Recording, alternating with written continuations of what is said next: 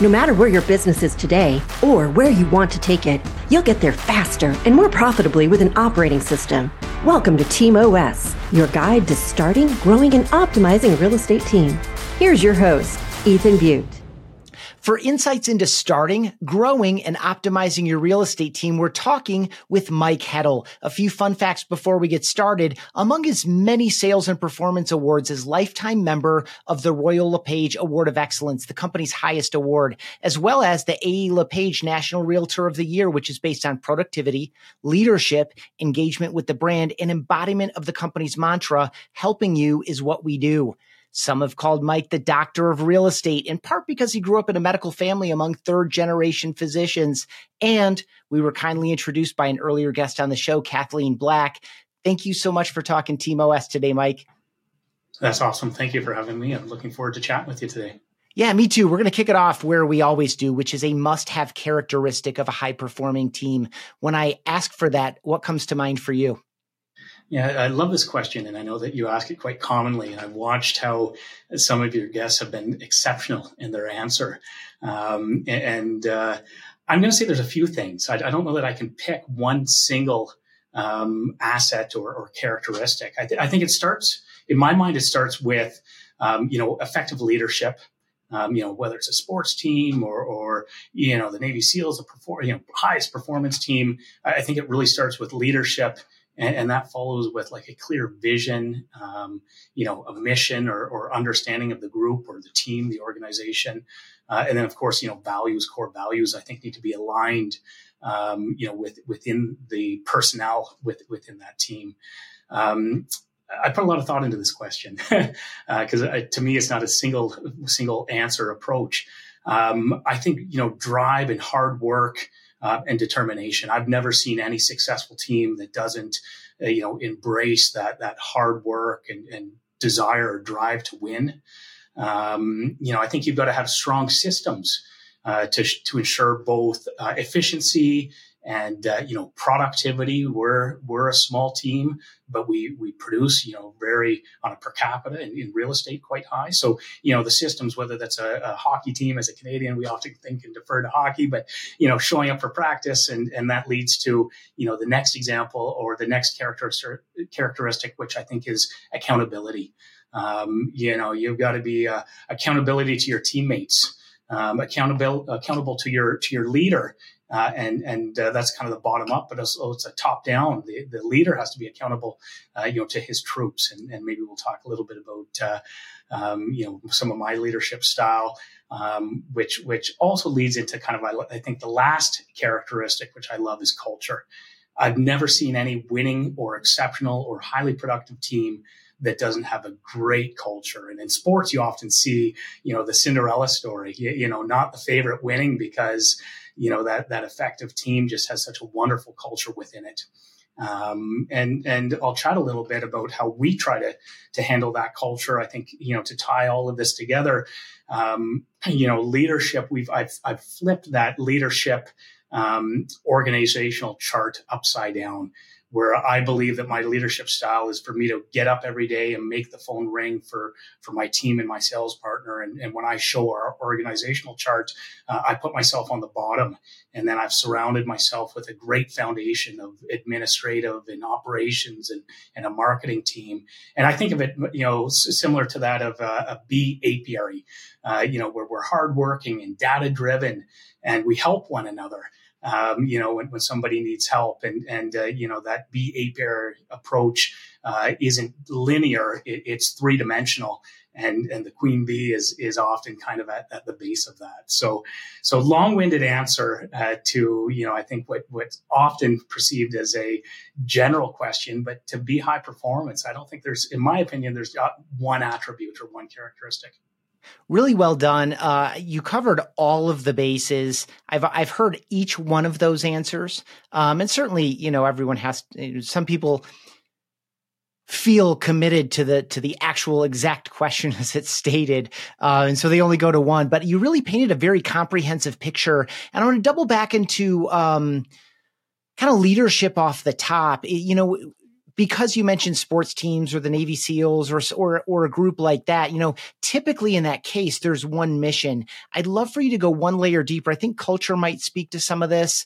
You talked quite a bit about teamwork and supporting one another, your own role as the leader. So I think I'm just curious to hear you speak to, in particular, the idea that, yes, as a real estate team, we may have a collective sales goal, but kind of also at the same time, what matters most to me is that I'm hitting my goal in service of that bigger goal. So we've certainly seen some athletes kind of go off the end and they're really more concerned about their own statistics than the team results. I could name a couple off the top of my head right now, but obviously when it's clicking, both of those are happening. Like I feel like I'm succeeding relative to my own goals and my own production and my own measure of success for myself in service of and aligned with the team. But real estate has that kind of characteristic where it actually is meaningful for you to achieve your own goal. Yeah, we spent I've been in the business for about 20 years, and I'm sure we'll talk about my journey. And as team kind of started to form, I think that was a really interesting approach, to building an organization is having a very clear and concise mission. Where are we headed? What's our North Star? And for us is to deliver a 5-star experience when buying, selling, or investing in real estate, worth telling friends and family about. And that kind of ties into that component that you talked about. It's not just, sell 500 homes a year or specialize in luxury real estate. To me, it's putting the client first. And I grew up in a family of physicians. You talked about this, and I sometimes speak to this because it was a pretty unique upbringing, like many of us have. Unfortunately, or perhaps fortunately, for me, it was very stable environment, 2 working professionals. I don't know that I've got any stories about my journey that, are coming up from, real challenges. And, that is very, very fortunate. And sometimes that's perceived as perhaps privilege. Over the years, I've had people come and say, you're just so lucky, to which I kind of respond like, why? And they said, well, your father was a plastic surgeon and your grandfather was a doctor. And I failed to understand the correlation to being successful in selling real estate with that foundation. But, I think it's perception. So, mission is really important. And to kind of come back to your question there, having a clear vision and that North Star as you start to collect a group of people, is vital. Making sure that, when challenges present themselves or, when there's questions, tougher markets, that we always go back to what it is that our mission is. And as we went through that exercise as a team, I think we also pulled something or extracted, like, what are our core values? And I loved this exercise. We did it probably about 15 years ago, where collectively all members kind of said, like, what does it mean to be a part of Heddle Real Estate? And we just kind of brainstormed and threw all of these words out onto the wall. And then I kind of picked them all up and put them together in what I felt like 5 values are. And they're things like, having a strong foundation. To tie this into housing, the strong foundation starts with like relationships, having strong relationships with one another and with our clients, and strong, effective communication, amongst one another and to our clients. I talk about kind of our heartbeat. The middle of our core value is one of giving back. And it kind of reads like, we give more than we take in all aspects of our life. It's how we're perceived individually and collectively as a team. And I love that as my favorite core value. We do a lot of charitable functions. I always try to lead on the side of generous, and to tie this back into that upbringing in medicine. I've never saved anybody's life. When there was a phone call in my household at midnight, it wasn't because somebody wanted to buy the house of their dreams or they were in a tough negotiation. It's because a child had been attacked by a dog and their face had been bitten, or somebody's wife was in a bad fire and had 3rd-degree burns over all of her entire body, or somebody's husband or father had cut his hand off with a reciprocating saw, and so they were really, really important life events. And I think I've tried to keep that humility and humbleness in what we do. In terms of selling real estate, should be all about, the client journey and the process. And, I'll often say, like, I see a number one on every billboard I drive past. Yeah. There's a number one realtor in every market. And we're also number one, but I've never saved anybody's life yet. And when I do, because I believe I'm going to have that opportunity, I'm going to be really important. I'm going to be number one to that person. And I think that's kind of helped this, I don't know, overarching kind of tone to the way we take, selling real estate. So those are those three values. And then at Pinnacle, we get, great results and excellence. So, back to kind of the point there as a leader, I think it's really important to have the team have, collective visions, or a mission, but also to have people amongst the team that align with your core values. And that really contributes to culture. Yeah, I think that sets the expectation before probably even a recruiting conversation, should that even come up. It's just the norm.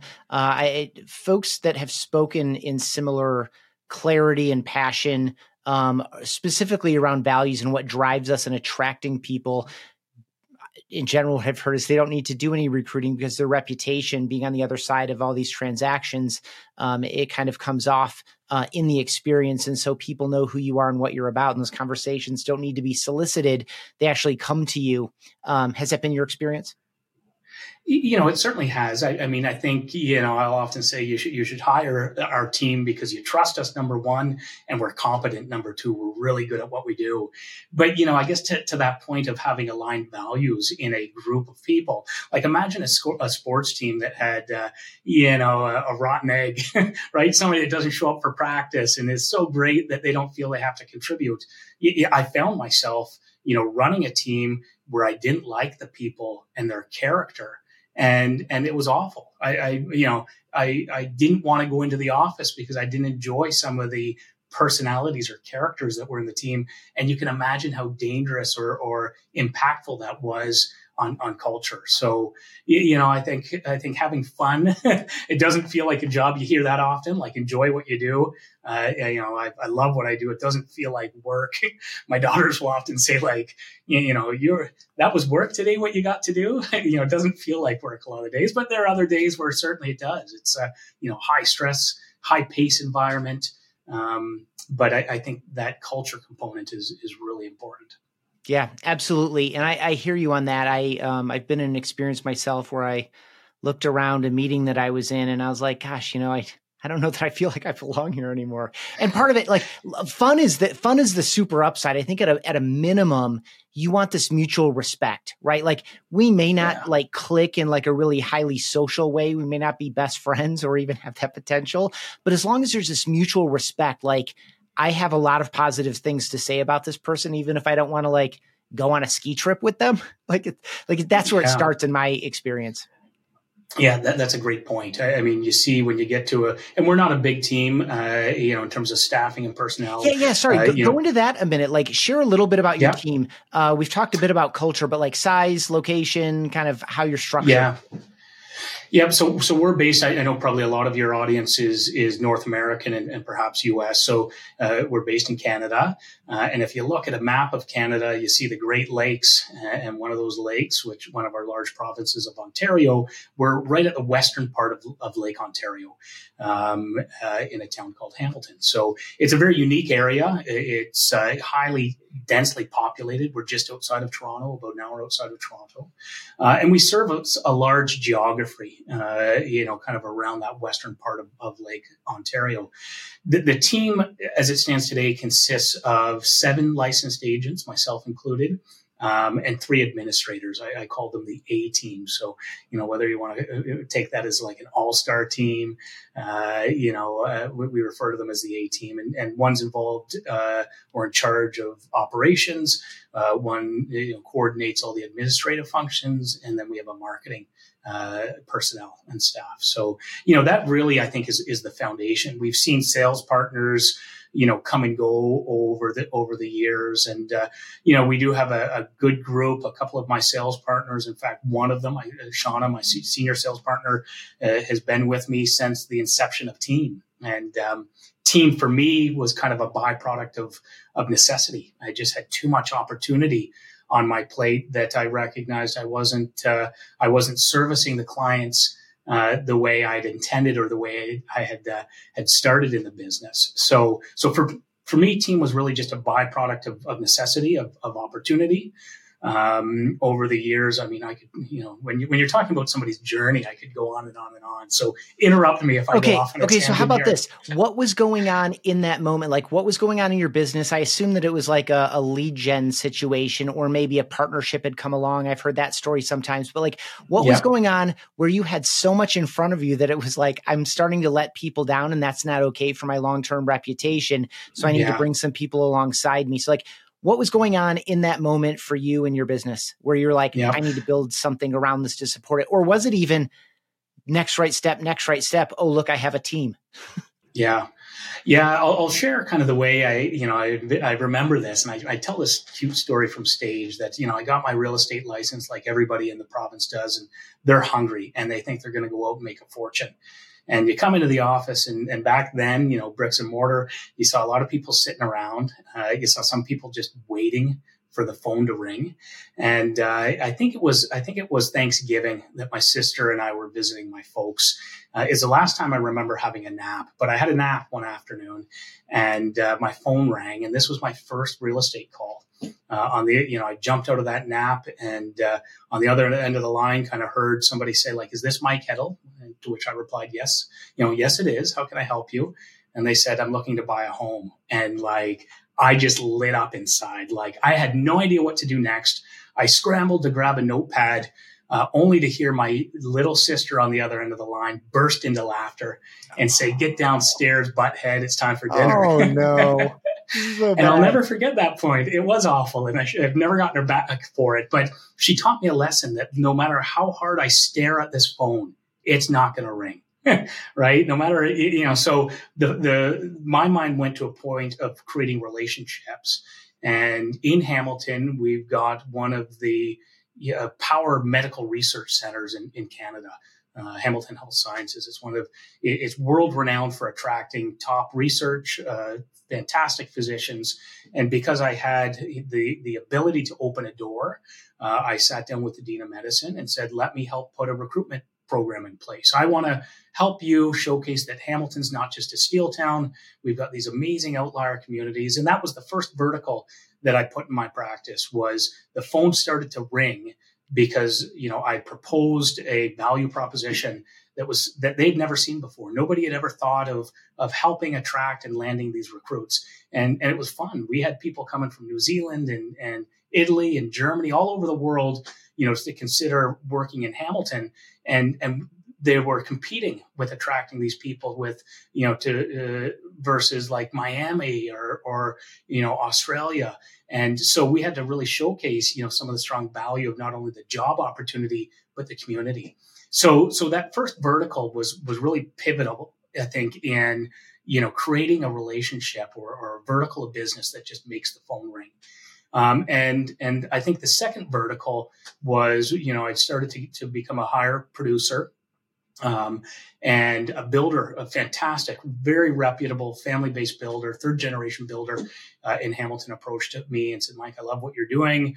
We'd love to have you help represent us." And I think I was pretty naive. I kind of told him, like, "Can you give me a week to think about it?"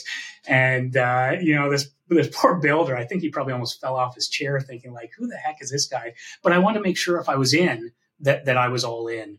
And I think that was the pivotal moment for me to know that I had future revenue. We were selling projects that were closing 2 years, 3 years out. And that gave me the confidence to hire my first, who is now my senior sales partner, but Shauna, one of my partners that, was right out of university. She, started in an administrative role. So for me, the first hire was administration. And she is exceptional. She is, strong academic background. It wasn't long, before I realized I had to move her into a sales role as well. So from that path, just for someone who is at that stage, no matter how the opportunities have been created, they're trying to decide, I feel like I have a really good growth opportunity in front of you over the next 12 to 24 months. From there, you said first hire as admin. You said now you have 7 sales folks, including yourself, and 3 admin. Yeah. What is that order of, what was the order of sequence? Was it just, again, next right step, or did you have a plan for like, okay, when we get here, I probably need to turn over the marketing responsibilities, or we need to step our marketing game up? Yeah. Like, how did you approach that? And, or how are you advising other people that are maybe, a few steps behind your journey? Because I know you engage and connect with all kinds of folks at all stages of their journey. It's a great question. And thank you for putting me on a pedestal to kind of suggest that I know what I'm doing and that I've done it right. And I think, that hard work, back to some of those original characteristics, I'll share my journey. And I think that, I wish I could say I was intentional and methodical. And, I studied engineering and economics and commerce. So I'm a real data-driven mindset and very planned, very thoughtful. But my journey was to start with admin, bring on, a couple of sales partners and to the point in which we kind of really stress tested that foundation. We put so much pressure on that administrator. We got to a point where there was 3 of us selling and Spencer was processing 140 transactions a year. For only 3 agents. She was working at a capacity of 120 or 140%. So, we then moved into marketing. That was kind of the next evolution, finding somebody to handle, and you got to remember 20 years ago, like social media, not that we've got an exceptional social media presence, but, social media has really come into play. I think I'll pause there on the growth plan, and I'll share a little bit more about these verticals, because I think for us, that's exactly where we wanted to go next. Anyway, you already introduced the medical partnership. You already introduced the builder partnership.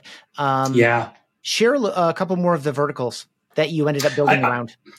I think that's something that as I speak with other top performance teams or individual agents, it's something that we've done very uniquely. And I'm very proud of, because it makes our phone ring off the hook. We don't buy any leads. We inbound, about 120 to 140 organic leads a month. And these are through like referral partners. So number one was the physicians, new medical community. They spoke the same language. I knew what they were looking for, when the lifestyle that they grew up. The second was the builder component, which was, vital, because back then I thought you're either a resale agent or you're selling, a new home sales agent. And I think we're one of the first in our marketplace to really, cross the threshold on both and do both really, really well. The third relationship that we built was, the hockey analogy, much like Wayne Gretzky always found himself to be at the right place at the right time, but he would, as a lad, he would draw where the puck went on the ice. And I think he probably developed some muscle memory, or at least subconscious memory as to where to be. And I would translate that, that was kind of our saying. It didn't fall in my lap. I found myself in the right place at the right time through a lot of hard work. And we developed a relationship with what's now become Canada's largest real estate investment network. They have about 300,000 active members. They subscribe to be a part of this membership. But I can remember back in those days, we had rooms of 60 investors. We would spend 3 days at workshops teaching people how to invest in real estate, and specifically about how to win in the Hamilton market. And that vertical just really took off. It represents about a third of what we do today. So we do about 300 transactions a year, and a third of them, or 100 of them, are involved in income producing investment real estate, primarily multi-residential. So that's a vertical I think we should come back to, because I think I can. Whether, when, and how to leave sales production. It's one of the biggest challenges and hardest transitions in the growth of your team or brokerage. That's why it comes up in many of our conversations here on Real Estate Team OS. For instant access to 2 subscriber-only episodes on this challenge, visit realestateteamos.com/subscribe. You'll get email exclusive insights and guest previews every week. You'll get subscriber-only episodes as they release. And you'll instantly get how to leave sales production successfully and why to stay in sales production.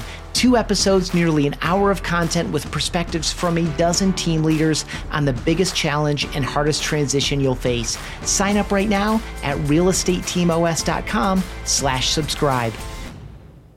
Had a lot of value, surrounding how we grew that to your, because it's the kind of thing most people could probably do in their market. I think, that's one is most people can probably incorporate it, that vertical into their practice. Number 2 is the best from a business standpoint. If I do my job really well and I sell you your dream home, I might not see you for 15 or 20 years. Yeah. But if I do a job really well and sell you a great revenue producing or income property, you could be back we have next some month. Clients next month. That's right. Yeah. Bang on. So that it's a lot of work condensed, but you get a lot more, not even turnover, acquisition or over a long lifespan, you get some disposition of those assets. So that's a great vertical that, we've really become known nationally as one of the, forefront teams that take a consultant's approach around advising. And I want to talk about, let's come back to that. Okay. Yes. I can to that vertical deeper. And to the language of consulting and advising. I think that's super important. More vertical, more vertical. Yep. Yeah, it was in 2015, I guess it was. I was so busy in the practice. I had Sean as an administrator and one other sales partner, and my broker came to me and said, like, congratulations, you've made it. You're top 1% of realtors in the country. To which, my reply was, great. Like, do I get a cash prize? Like, I didn't care. I'd never saved somebody's life. And he said, no, you get invited to this retreat. And up until that point in my career, I'd spent zero time networking, zero time, speaking or giving back, aside from helping other agents out within the brokerage. And Royal LePage, which is the country's largest real estate brokerage from a staffing personnel standpoint, has really kind of attracted this amazing group of individuals through, their top 1% club or their chairman's club. And every year they invite the top 1%ers to a retreat. And that this particular year, the retreat was in Italy. And, so I was at a point in my career where, I hadn't seen anybody in my marketplace that I thought was doing an exceptional job on team. It was a lot of ego-driven team, all about the team leader. So I decided that I was going to get out of my comfort zone, hop on a plane and land in Italy with 100 strangers I'd never met. and that was a pivotal point in my practice. Because I didn't know what to expect. I didn't know if I was going to expect ego. I didn't know if I was going to expect any mind share. My hope was that I could, model some best practices that some of these other top teams or top individuals were utilizing within their practice. And that was like that moment to get on that flight was game changer. It was like, you hear the analogies of kind of like if you have a 1% shift in your direction, like 5 years, 10 years out, that was like a 10% shift that moment, like just from the mind share. And I like people. I get along with people. I began to, network with these other powerhouses. And that created the 4th vertical, which was a huge referral based system. So across the country, the top 1% refer to the top 1%. Within kind of our region near Toronto, which is the largest city in the country, we see this migrating trends. Everybody's sprawling out of Toronto.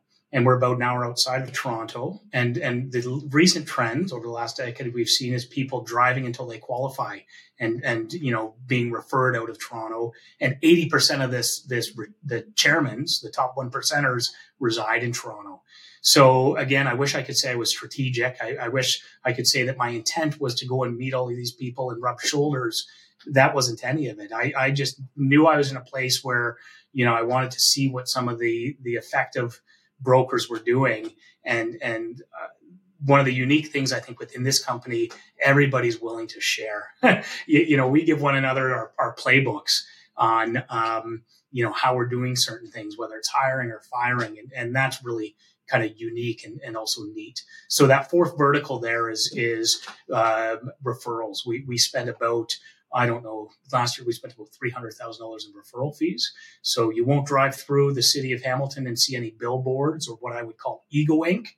We pay this operational cost or marketing cost in the form of a referral, which is also a variable cost. I'll take that variable cost any day of the week over a fixed cost of, maybe billboards or whatever other strategy you might look at. So it's the 4 verticals are your primary verticals.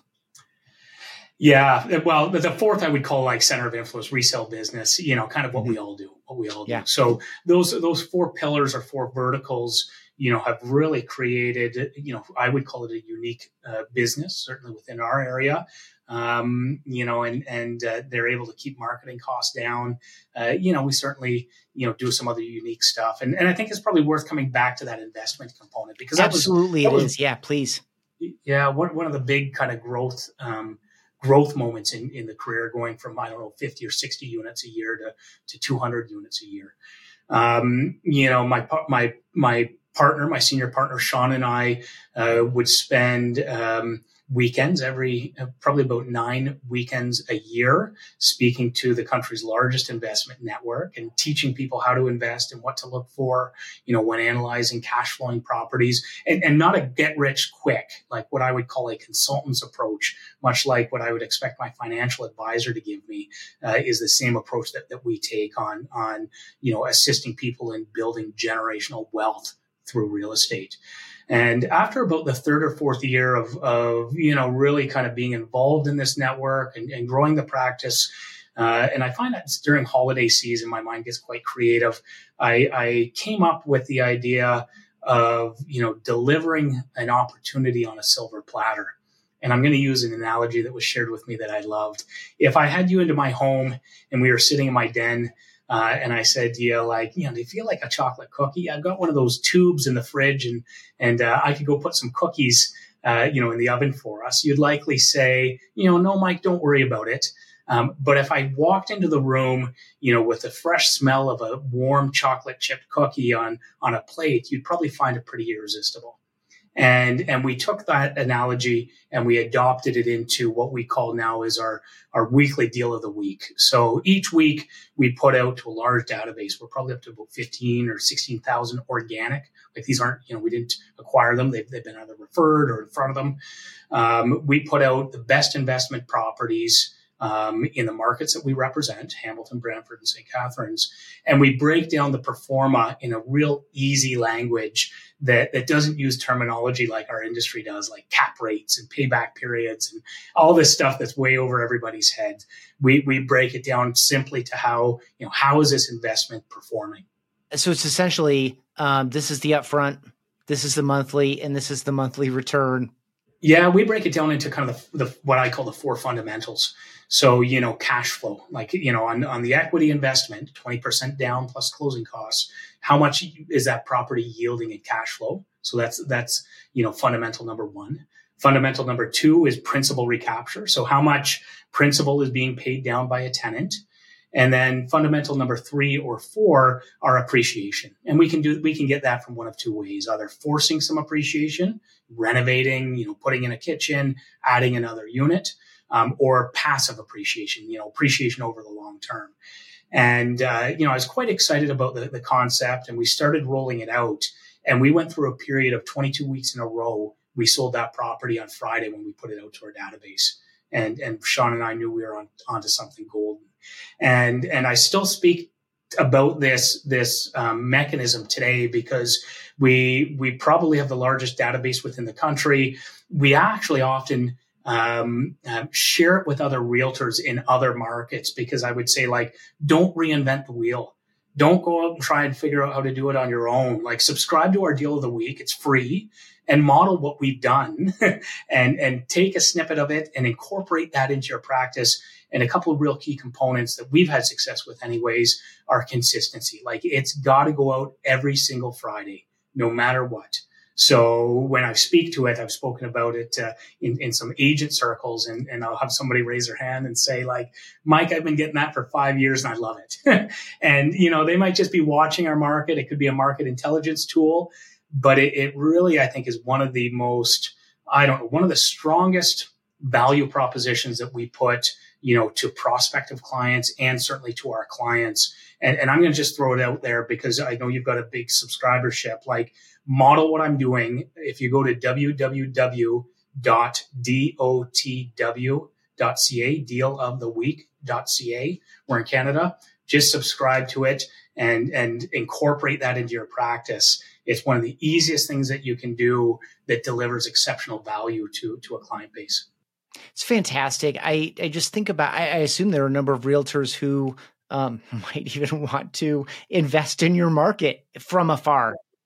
Yeah, it was actually quite exciting because, as we get to Toronto, our epicenter, one of the country's, mega markets, or the mega market in the country, there were many properties that weren't cash flowing or good investment properties. And we started to take that vertical to a point of I'd go around to top teams and have them pull their high net worth individuals.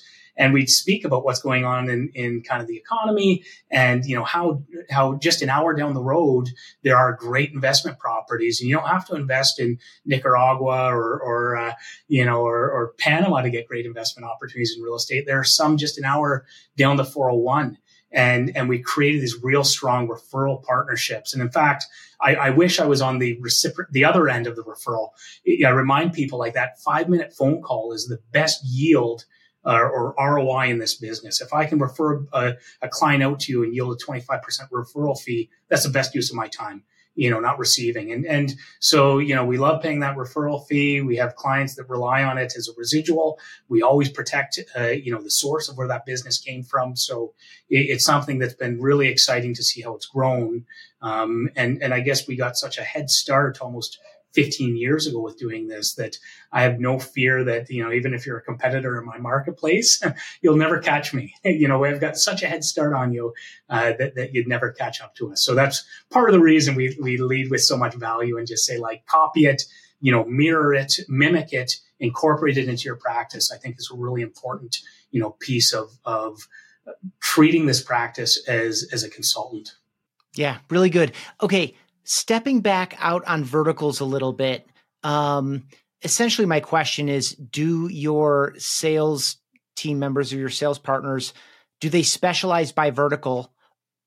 And I want to ask it like with another layer of detail here. So, you had the idea and you built the relationship and you started this referral program with the medical center.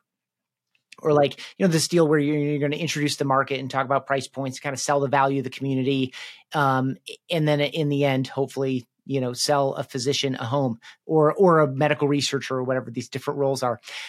So you built that relationship, you got really good at it, but I assume that in really developing these other verticals, that required a fair amount of your time and attention. And so did you hand that vertical over to like a primary point person, or does everyone get like 1/5 of each vertical? Talk a little bit about that, because I can see benefits both ways. But my tendency would be toward kind of like the specialization in the relationships, but I could be totally wrong. Yeah, that's a great point. I mean, you take 20 years worth of figuring things out and not having a roadmap, and I guess that upbringing for me, really set a tone as to, I call it taking a consultant's approach in selling real estate. If we have a new sales partner join us, and I always use the language partner, for a number of reasons. Nobody wants to work with a buyer's agent or, an assistant. It empowers the partner in the field. It empowers the relationship, or you called it a handoff. And I think that language is really, really important. So we call all of our salespeople partners. You heard me refer to them maybe as a senior partner. That's just based on time or experience. I think they've got to be a specialist in the discipline. So, if I went to my GP and I was having a problem with, my spine, I certainly would want to make sure that he refers me to a specialist within, that kind of micro area of specialty. So, absolutely. Sue, one of our new home reps, had new home experience. Shauna grew with me in that investment space. She manages or handles kind of the investment division amongst the team. And as we bring on partners that have an interest and certainly have the skill set, to convey and put the client's, needs first, They go through some training, they get involved in, mentorship, but also exposure to, advising. So we take that more specialist approach, to tie into one of the things I love about the CRM, which is of course Follow Up Boss. We've got the ability to create these pools or round robins depending on the specialty. So for example, a new home site lead comes in, it goes to the new home team. An investor comes into the system, it's distributed to the investment team. So we really kind of have built out the practice with the systems. We talked about that at the beginning, to ensure that, effective communication, we've got proper lead distribution, and most importantly, the client is serviced appropriately. I use the analogy often. So you talked about the handoff, and that's one of the tough things to do when, Team for me came out of being a mega producer individually. And with that, I don't know that it was ego, but it's easy in our practice to go like, nobody can do it as well as I can. We're not performing brain surgery, or reconstructive surgery. My father was one of the first in the 70s to do a hand transplant in the country. There were textbooks written about this. Like, very few humans at that time could perform this type of surgery. Negotiating and buying and selling of real estate, I fail to see that it's such a unique skill set that not anybody or everybody could do it. So I'll often, that was tough for me to kind of have that handoff and make sure the standard of service was delivered, number one. Make sure it didn't feel like a bait and switch to the client. Like, hey, call me, and now you're working with somebody else. So the way that we leverage the A team is much like that of my financial advisor. If I call my advisor and I just need to see how much I contributed last year to, in Canada, we call it, registered funds, or it might be a 401k in the US. I don't need to speak to my financial advisor. His staff can get me an answer much quicker. And I often translate it back to medicine because it was my upbringing and one of those verticals. I'll use an analogy like, I'm the surgeon. I'm here to assess and to triage. And you're going to get to work with my nurses because they've got way better bedside manner than I do. They can respond quicker. They're kinder, all of these great features. And they know way more than I do about that neighborhood or that market. Like, Shauna's in the field all the time. Shauna knows way more than I do about that market. Like, whether she does or doesn't, that language is so empowering, number one, to the partner. And number two, it builds that rapport with the client, so that they've got that confidence and trust to work with Shauna. So then the latter part of that dialogue is, if we need surgery, if I need to come back in and we need to rely on my experience, I'm here to oversee and to assist. And that's been a real strong kind of, sales process for us that empowers our partner, that, gets all of these, because I couldn't perform 300 transactions a year. I just don't have enough hours. No. So, I need to empower the team and leverage the team, while delivering. Quite frankly, I don't think I can deliver the best, field experience either. I can't respond as quickly. I'm spending an hour today on a podcast, or, going into, a media release for Royal LePage. So it truly, it's not smoke and mirrors. There's a lot of substance behind it. Really good. This is going to be a couple of zones, and I would just love for you to speak to it generally. I would assume that you're running a profitable business. Even if I don't know what the Canadian market is like, but if inventory is as challenged in your area as it is almost everywhere, your production might be down year to year. But I would assume that you're running a profitable business. And some part of that is you being in sales production yourself. But I think general culture, at least in the US, would have kind of a default expectation of, well, why doesn't Mike, as a top producer who's successfully developed multiple sources of referrals and opportunities, why doesn't he leave production, get into recruiting, and plant a bunch more verticals and make this a 300 agent operation? Like, yeah. Obviously that's not the direction you've chosen. I introduced profitability in the beginning for a reason, because I think in your model, it's a lot easier to do than at 40 or 60 agents or something. But like, what is this about for you? I would assume that some of what I just described as a potential future for you is just absolutely alien.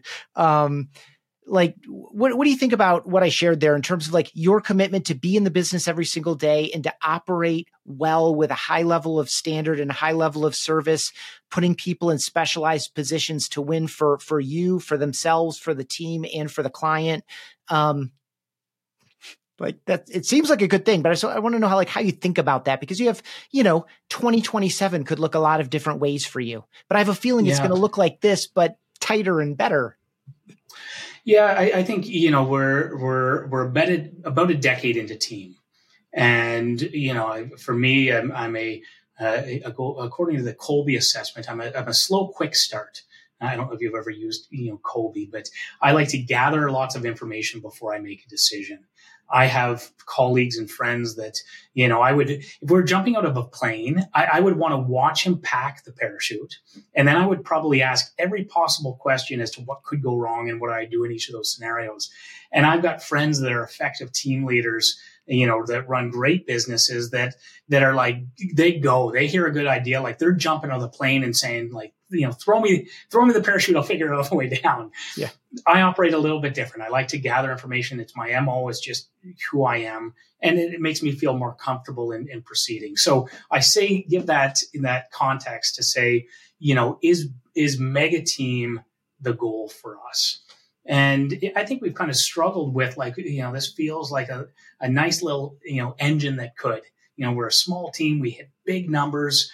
All of our agents are very productive selling real estate. I know some of our competitors or teams within our markets that are mega teams, like some of their people sell 1 or 2 homes a year. And I kind of go back to that physician analogy. Like I'm not going to a surgeon that does it once or twice a year. When we're dealing with somebody's largest asset, I want our clients to experience somebody that's in the field, very active, an expert and very active in selling, buying and selling. I've transitioned myself out of a selling role where I wear 3 hats. I do actively sell. And last year, I think I was around the 25% of team total contribution. Will I ever pull myself completely out of that? I enjoy the negotiation. I enjoy winning the business. I enjoy the competitive part. Like when we've got competition, we're going up against one of the other big teams, that competitor in me comes out. However, I think it's, I'm at a point in growth that we realize that, we need to make sure that the team lasts longer than my involvement. One of the things you asked, like, what's the driver now? I love the fact that we've got, 10 people and their families rely on what we do. And we do a pool party every year in the summer at my home. I bring them under my roof and all their kids are swimming with my kids in the pool. And that I find a lot of gratitude in, like what we've built here. And it's not just me. I have everybody's contributions, provide stability for 10 families, and their children. And, I think, when I do pull myself out of the practice, last November, I was hiking in Ecuador. I was climbing the second highest active volcano in the world. And we had our most profitable month when I was out of the office. And, every once in a while when that happens, I kind of go like, maybe I should pull myself out a little bit more because the team just seems to rock and roll when I'm not hovering. But, I think they would all agree that I'm still a vital part in not only, operations and dreaming that big vision. I've got great implementers. But, that selling component, I think I'll probably always keep my finger on the pulse to some degree there rather than pull myself completely out, because we are very profitable. I believe we're one of the more profitable models that exists in the marketplace. Yeah, that's it. I've heard that a number of times on this show, which is like where you are is a sweet spot. You can maybe, when you get to the other side, you can maybe make it work again. But in the middle, it gets really, really crazy. And in this per capita or per agent productivity is the key to the whole thing. If you're going to build this support structure and have these fixed costs of staff members and tools and systems, you can't afford to be serving that equally across people that are producing 1 or 2 sales a year, people that are producing 3 to 7, and then, the people that are carrying the rest of the team. The front half of that, by the way, was spoken like an engineer, the parachute analogy. The back half of that was spoken very much as someone who's spent a lot of time in self-reflection and is very self-aware. I really appreciate it. I respect and appreciate what you've done and sharing it with us. I know I've got to get you off to your next interview. But before I do, Mike, first, thank you. And second, I've got 3 pairs of questions. The first of which is, what is your very favorite team to root for besides your own real estate team? Or what is the best team you've ever been a member of besides your own real estate team? I shouldn't say I'm ashamed to say this. I don't know if you're a hockey fan, but as a Canadian, it's bred into us. And for many years, I was a Boston Bruins fan. And then I became a Montreal Canadiens fan. And over the past 2 decades, I've become a Toronto Maple Leaf fan. They're local, root for the homeboys. I don't know that we'll see them win a championship. That's kind of one of the unfortunate things. Like Torontonians that bleed blue and white kind of go like, are we cheering for the wrong guys? Like, we've got such a great roster and why can't we win a championship? And that goes back to your first question. Like, you can have the right players, but I wonder what culture looks like, and I wonder if there's hard work across the bench, so on and so forth. So, yeah, well, so I'm going to have to say that the support Leafs, staff and systems and tools and equipment. And it all adds up. Yeah. Cool. Yeah. I grew up in West Michigan. So I feel like I'm a quasi Canadian. I've been over the bridge and through the tunnel a number of times, over on the east side of the state. And I'm out here in Colorado now. So we do have, I'm a fan of both teams that were insane rivals at one period, the Avalanche and the Red Wings. I know where you are. And I may in fact see the Maple Leafs, in about a month from as the time we're recording this up in Denver. Mike, what is one of your most frivolous purchases, or what is a cheapskate habit you've held on to, even though you probably don't need to? Boy, I can think of a lot of frivolous purchases I've made over the years. And I'm an engineer, so I'm pretty thoughtful, from academic training. But recently, I've picked up skiing again. Speak of Colorado, I was in Vail, and that was part of it. A couple of years ago, I was invited out to the West Coast with a good friend, and I just fell in love with the mountains again. I've been skiing my whole life. So last weekend, I went into our local ski shop that's exceptional. And I was speaking with one of the sales guys there, and I told him I'm skiing on 25-year-old skis, to which he responded like, "You're due for a new pair of skis. The technology's changed." He said, the technology from what you're skiing on to today is like going from wooden skis to what you're skiing on today. So whether I was due for it or it was a frivolous purchase, I've recently purchased new skis and I love them. It's something I do Monday nights. I date with my daughters. They go for ski lessons and I'm back to one of my happy places. So. I love it. I appreciate that you would put that anywhere adjacent to frivolous, because as soon as you included your daughters, I was like, well, that doesn't sound too frivolous to me. And the 25 years is a thing too. That's great.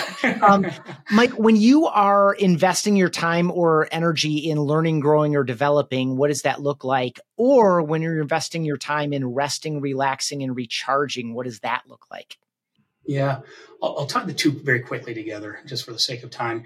Kind of that I think this is a Tony Robbins quote or saying like the CANI, C-A-N-I, constant and never ending improvement is ingrained in me. I'm always seeking more knowledge. I've always got an Audible book I'm listening to, or more recently into podcasts. The podcast focused around health. I'm loving kind of rejuvenation. Like, what do I do to get better sleep?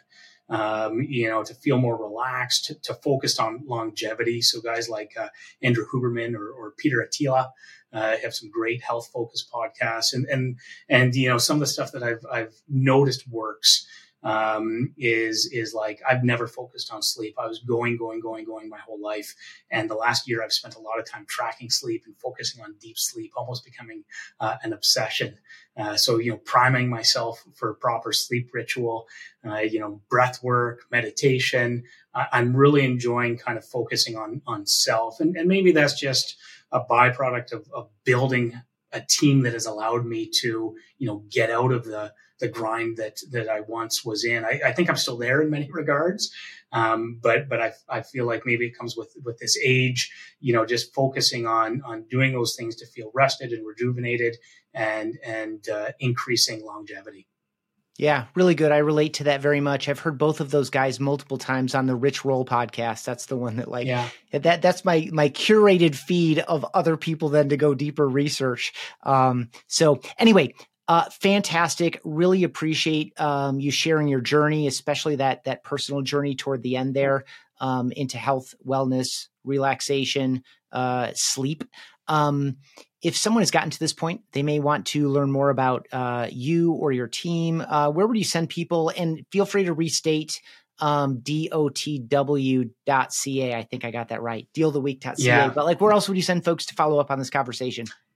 I think that's a great point. If you want to kind of, mirror or model or hear from us weekly, certainly the social media outlets like Mike.Heddle on Instagram, or Live in Hamilton is our website, LIVE in Hamilton.ca. Those are probably the three easiest places to find us. Fantastic. Those are linked up for folks watching or listening. They're linked up right down below this episode. Mike, I appreciate you. I hope you have a great rest of your day, and I hope you have a great rest of the season. Likewise. Thanks for having me on. That was a lot of fun. Thanks for checking out this episode of Team OS. For email exclusive insights every week, sign up at realestateteamos.com.